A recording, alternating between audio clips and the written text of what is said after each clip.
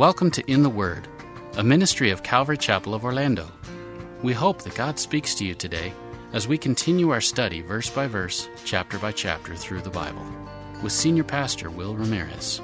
Today, as we continue our study in the book of 2 Samuel, David plans a parade to bring the ark to Jerusalem, but good intentions with poor planning mean accidental death for one young man.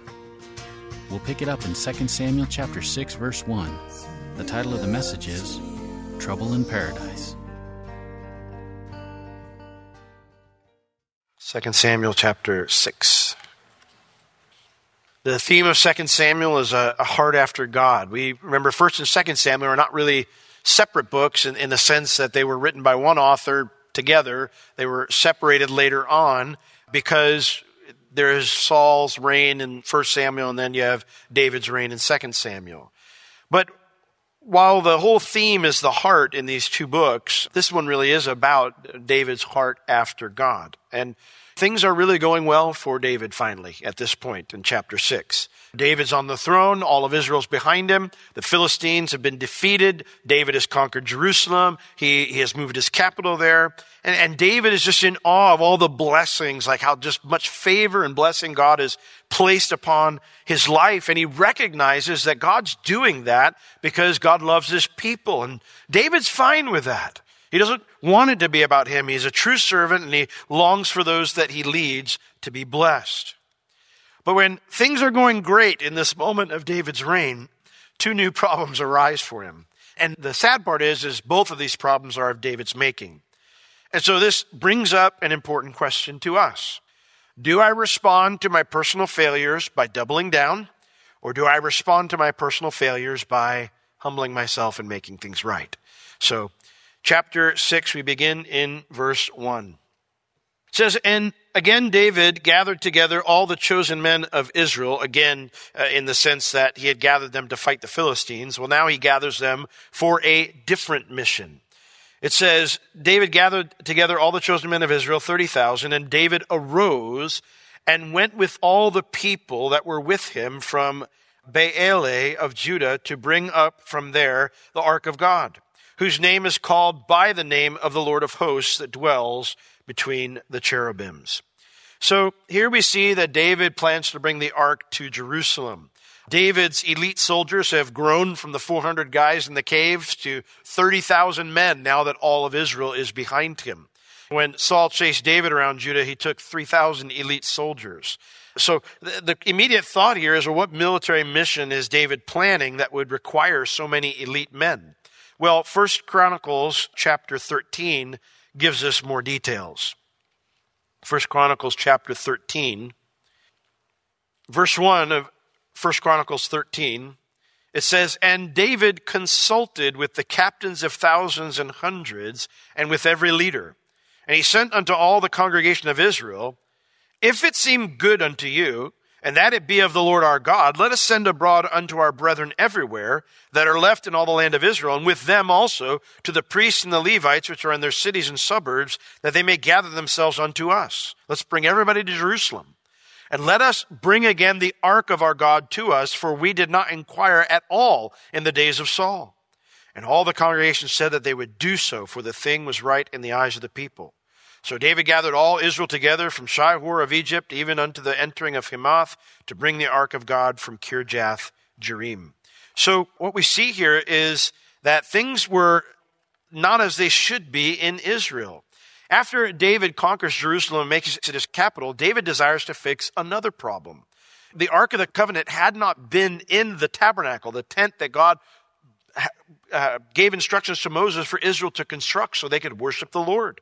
It hadn't been there for almost 60 years. And that was a grim reminder of Israel's past wickedness, their time away from God under Eli the judge. When the Philistines defeated Israel, and remember they captured the ark. Now, remember, God judged the Philistines for that, and so they returned the ark. But remember, that didn't go well because Israel didn't handle the ark correctly when it returned to them, and then they were judged too. So it's been sitting in this guy Abinadab's garage for the entirety of Saul's reign. And that means, guess what? No Day of Atonement. No glory of God when they come to worship. All of that's missing during this time, this 60 years. Now, Saul wasn't interested in doing things God's way, so it really doesn't surprise me. He didn't try to rectify this problem. But what about the rest of the nation? God promised to be in their midst, and they were missing out on that blessing for a very long time. In 1 Samuel chapter 7, verse 2, it tells us that they were lamenting the fact that this had changed. It says in 1 Samuel 7:2, it came to pass while the ark abode in Kirjath-jearim that the time was long, for it was 20 years. That's just at the writing of this. And all the house of Israel lamented after the Lord. They missed the Lord. They missed his presence. When they go up to worship, it wasn't the same because the ark wasn't there. This was a problem that needed to be fixed. And so when David proposes a plan, they got to go close to Philistine territory to do this. The nation says, let's do this. Let's go. And so they get 30,000 troops together to go and secure this thing. Verse 2. And David arose and he went with all the people, these 30,000 elite soldiers that were with him, and he went to Baale of Judah to bring up from there the ark of God. That's just another name for Kirjath-jearim, which is Abinadab's city. He's the guy who's taking care of the ark. It says they went there to bring up from there the ark of God, and then it has this little comment, whose name is called by the name of the Lord of hosts that dwells between the cherubims. It's not just any box, it's the ark of the Lord. It's called by the name of the Lord of hosts that dwells between the cherubims. The ark is not just a piece of furniture used for rituals. It's not just an ornate box. It's a depiction of God's throne in heaven. And God promised he would set his presence above it. God's presence in and of itself is, of course, wonderful, but no one could ever approach unless you were the high priest, right? So it's not like Israel was missing out on that. And while they could not enjoy God's presence, though, God's presence and proximity brought blessing that they could enjoy because he's just awesome. Now, how do we know what kind of blessings God was bringing just by his presence being there? Well, it tells us here it was the presence that is according to his name. We see it in his name. Moses understood this because in Exodus chapter 33, when he was asking the Lord, please go before us and bring us into the promised land after they'd sinned with the golden calf, the Lord finally said, yeah, I'll go. And Moses said, Lord, I beseech you, show me your glory in Exodus 32:18. And I love what the Lord said. He said, I will make all my goodness pass before you, and I will proclaim the name of the Lord before you. And then, of course, we know the story. God hides Moses in the cleft of the rock, and he passes by, and he covers it up so that he won't die. And his presence goes by, his goodness goes by, and as he's going by and his goodness is going by, he declares his name, the Lord God, merciful and gracious, long-suffering, all the things that he says there before Moses. That's the stuff that Israel was missing out on, the goodness of God. It's not that God wasn't all those things while the ark was away, and it's not that God didn't want to bless them. But God told them that he would bring these types of blessings through his presence there in the tabernacle. And they hadn't been obedient to that. The ark needed to return to its proper place for them to experience all those things, all those blessings. And so that's what this military mission goes to Kirjath-jearim to do. We're going to bring the ark back and put it where it's supposed to be. And so verse 3, they set the ark of God upon a new cart, and they brought it out of the house of Abinadab that was in Gibeah. And Uzzah and Ahio, the sons of Abinadab, they drove this new cart. And they brought it out of the house of Abinadab, which was at Gibeah, accompanying the ark of God. And Ahio went before the ark. David and all the house of Israel played before the Lord on all kinds of instruments made of fir wood, even on harps and on psalteries and on timbrels and on cornets and on cymbals. Gibeah here is not the actual city. We know from 1 Samuel chapter 7, verse 1, that Abinadab lived on a hill outside the city of Kirjath-jearim. The word Gibeah just means hill. So the idea here is they go to this house on a hill, they get the ark out of Abinadab's garage, they put it on the new cart, And then Abinadab's sons are going to have the honor, since they cared for this thing, to one of them, Ahio, is going to walk in front of it, and then Uzzah is going to walk on the side in this place of honor. And then David's going to go before the procession of the ark, and there's going to be instruments, and it's going to be this massive celebration. That's what the word played means. They celebrated on all these instruments. It's going to be this huge parade to Jerusalem, a massive celebration. And you know what? Everything's going great. The ark is moving towards Jerusalem. Everybody's playing their instruments. What a special day for everybody, right? Until it's not. Look at verse 6. And when they came to Nachon's threshing floor, Uzzah put forth his hand to the ark of God and took hold of it, for the oxen shook it. And the anger of the Lord was kindled against Uzzah, and God smote him there for his error, and there he died right beside the ark of God. There's no party killer like somebody having that happen to him. Everything comes to a screeching halt. Well, what happened? Well, when the oxen, it says shook, it means they stumbled, which would have then caused the ark to topple because it's just sitting on a cart. Uzzah took hold. He grabbed the ark to make sure it did not fall off. And when he did that, it says the anger of the Lord was kindled against Uzzah, and God killed him for his, King James says, error. The word there, it's the word sin. And it means accidental wrongdoing. In other words, Uzzah wasn't trying to do anything wrong. He didn't sit there and think, I'm going to touch this ark when I'm not supposed to, and I don't care what God says. It was in the moment. He did something he shouldn't have done, but again, it wasn't with ill intent. We read this sometimes and go, God, why did you do this? Well, Exodus chapter 25, I'll read it to you real quick, verses 11 through 14, explains the building of the ark. And in the building of the ark of the covenant, it tells us how it's supposed to be transported. It says, and you shall make staves of shittim wood and overlay them with gold, and you shall put the staves into the rings that are on the sides of the ark, so that the ark may be carried with those staves. In Numbers chapter 4, verses 5 and 6, it gets even more detailed. Numbers 4, 5, and 6, it says, and when the camp sets forward, Aaron shall come and his sons, and they shall take down the covering veil and cover the ark of the testimony with it. And then they'll put on top of the covering of badger skins, and then they'll spread over it a cloth wholly of blue, and then they'll put the staves inside. So the idea is, even when they took down the ark, when they were deconstructing the tabernacle, when they would go on the move, they were supposed to do it a certain way. Only Aaron and his sons were supposed to break it down, and then even then, no one was supposed to see it. They were going to put multiple layers of curtains on top of it, and then slide the staffs in, and then the guys would come grab it. And so it's interesting, you read on in verse 15, it says, and when Aaron and his sons have made, and this is God's instructions to Moses, when Aaron and his sons have made an end of covering the sanctuary and all the vessels of the sanctuary, as the camp is to set forward, after that, the sons of Kohath shall come and carry it, the ark. But they shall not, the sons of Kohath, shall not touch any holy thing, lest they die. This is not a confusing issue of what happened here. God gave very clear instructions. This is how it's supposed to be done, and I need you to do it this way so nobody dies. Okay? The ark, first off, it's to be carried by Levites. It's not to be picked up like a loaf of bread. It's to be use the stave so that no one touches the ark. It has been set apart by the Lord, and he gave clear instructions on how to do it, how to move it.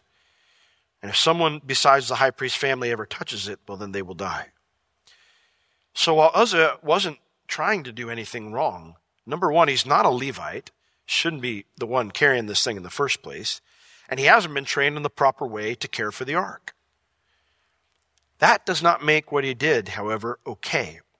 In Leviticus chapter 5, verse 17, when God is covering all the offerings for sins and trespasses, he says, and if a soul sin and commit any of these things which are forbidden to be done by the commandments of the Lord, though he doesn't realize it, yet is he guilty and shall bear his iniquity. You say, well, that's not fair. Well, first off, let's not get into the conversation of what's fair.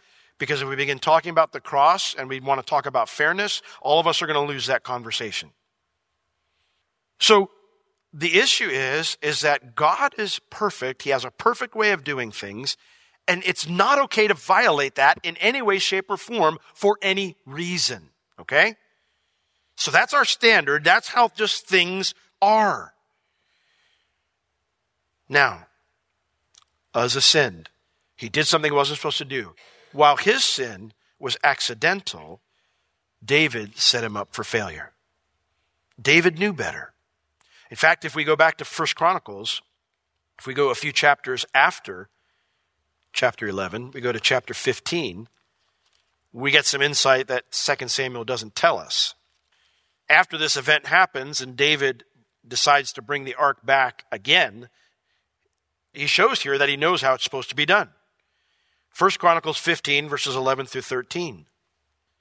And David called for Zadok and Abiathar, the priests, and for the Levites, for Uriel, Asaiah, and Joel, Shemaiah, and Eliel, and Aminadab, and said unto them, You are the chief of the fathers, the leader of the fathers of the Levites. Sanctify yourselves, both you and your brethren, that you may bring up the ark of the Lord God of Israel unto the place that I have prepared for it.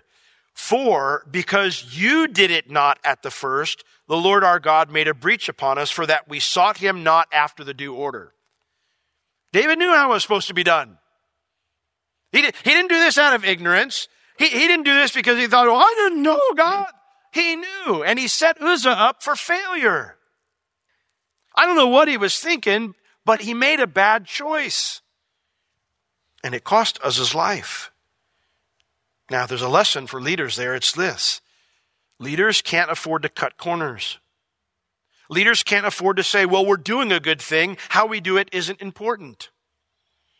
Doing things the right way is just as important to God as achieving the right result.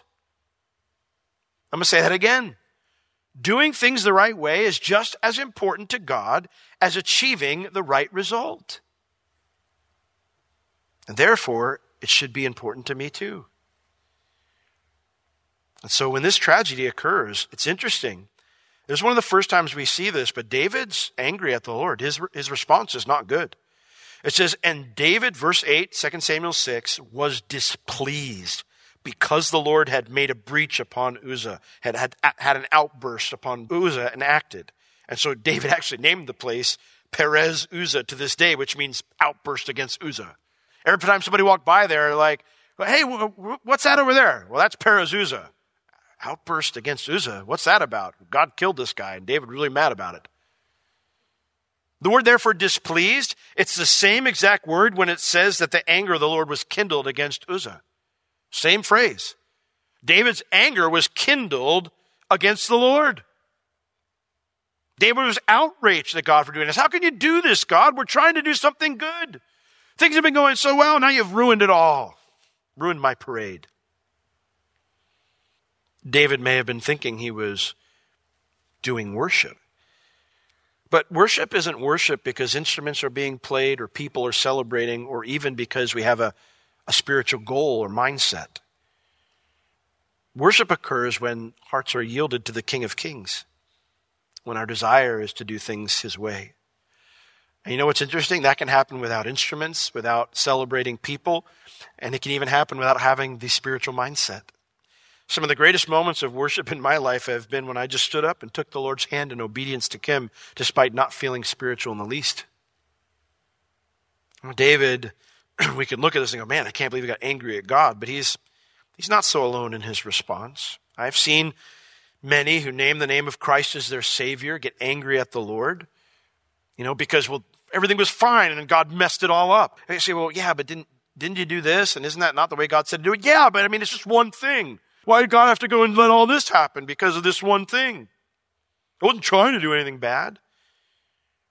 It's never a good sign when my first response to a ruined day or a ruined month or a ruined year is to blame God instead of maybe look at what I could have done better.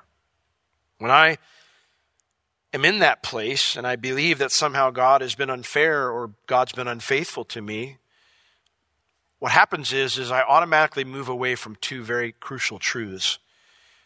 Number one, the truth that God always loves me, and number two, that God is always good. Anytime I start to do that, I move away from those two truths. And when I move away from those two truths, and I don't know if God loves me anymore, I don't know if God's good, fear sets in. And so in verse 9 it says, and David was afraid of the Lord that day and said, how shall the ark of the Lord come to me? You know, in 1 John chapter 4, verse 18, that famous verse, there is no fear in love, but perfect love casts out fear, because fear has torment.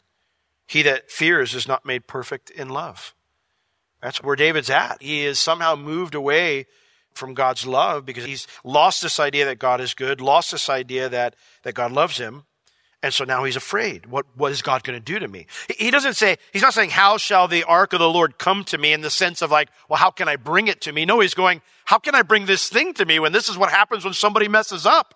You know, is God just going to kill everybody in Jerusalem if the next bad thing I do? He was scared of what else God might do in the future. And so, because David's casting blame on God for this, he pulls away from God. And that left David to try to figure out what to do next on his own. And let me tell you, that's the worst place to take yourself, and it will always result in a bad choice. It will always result in a choice that doesn't glorify the Lord. And so verse 10, David decides, we're not going to bring it to Jerusalem, we're going to transport it somewhere else. So David would not remove the ark of the Lord unto him into the city of David. Instead, but David carried it aside into the house of Obed-Edom, the Gittite. Two important things to see there. Number one, how did David bring it there? He carried it. He had it carried, not on a cart. He did it the right way.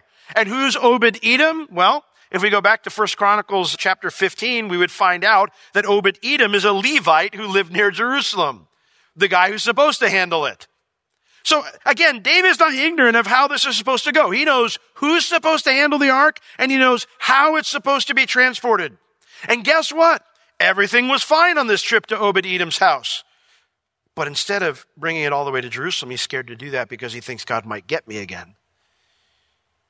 Listen, when you mess up, because it's going to happen, all right? If you're a believer, it does not make you immune to sin, all right? We have victory in Christ, surely, but do we always make that choice? And you and I know the answer to that question. We don't. So we're going to have a point where we're going to have to own up to the Lord, all of us. Probably multiple points. For some of us like me, multiple points every day. When that happens, when you mess up, don't make things more complicated by not owning up. God isn't out there looking to condemn you when you blow it. He's trying to teach us to fix it. And he is more than ready to help us do so. And so he allows something to happen sometimes so we can see this is not okay. And so the ark's taken to this home of Obed-Edom the Gittite, and the ark of the Lord continued in the house of Obed-Edom the Gittite for 3 months. And the Lord blessed Obed-Edom and all of his family, his household. God is so gracious to us when we're in the worst place, we're in the worst mindset. God could have been totally perturbed with David. Really? This is how you're going to do it? You're going to blame me for this. You knew how you're supposed to do this, decided not to do it. I told you what happened if you didn't do it right, and that happened, and now it's my fault? God could have been completely perturbed, and yet instead, he graciously blesses Obed-Edom for the whole time the ark's with him, almost as if to kind of lovingly tease David. David, this blessing could be yours if you just humble yourself and acknowledge that you should have done this right the first time. I'm not angry with you. We can fix this. This blessing can be for you, just like it's for Obed-Edom. Quit being stubborn. Instead, David stews for 3 months before coming to his senses. If you've been staying away from the Lord lately, stop. He loves you. He wants to bless you. God has been so gracious. We see it example after example in the scriptures, and you know it in your own life. And every time God has said, Will, just come back and let's start from the beginning again. Let's start from the beginning again. This has been In the Word with Pastor Will Ramirez, a ministry of Calvary Chapel of Orlando. You can listen to all of Pastor Will's sermons and find other valuable resources online at www.calvarychapelorlando.com or on the Calvary Chapel Orlando app, available on iTunes and Google Play. If you have any spiritual or physical needs, please contact us. We would love to pray for you and assist you in any way we can. You can reach us at 407-523-0800 during our office hours, Tuesday through Friday, 9 a.m. to 4 p.m. Thank you for joining us today. We will see you next time as we continue to learn, walk, and live in the Word. By His strong arm He will save.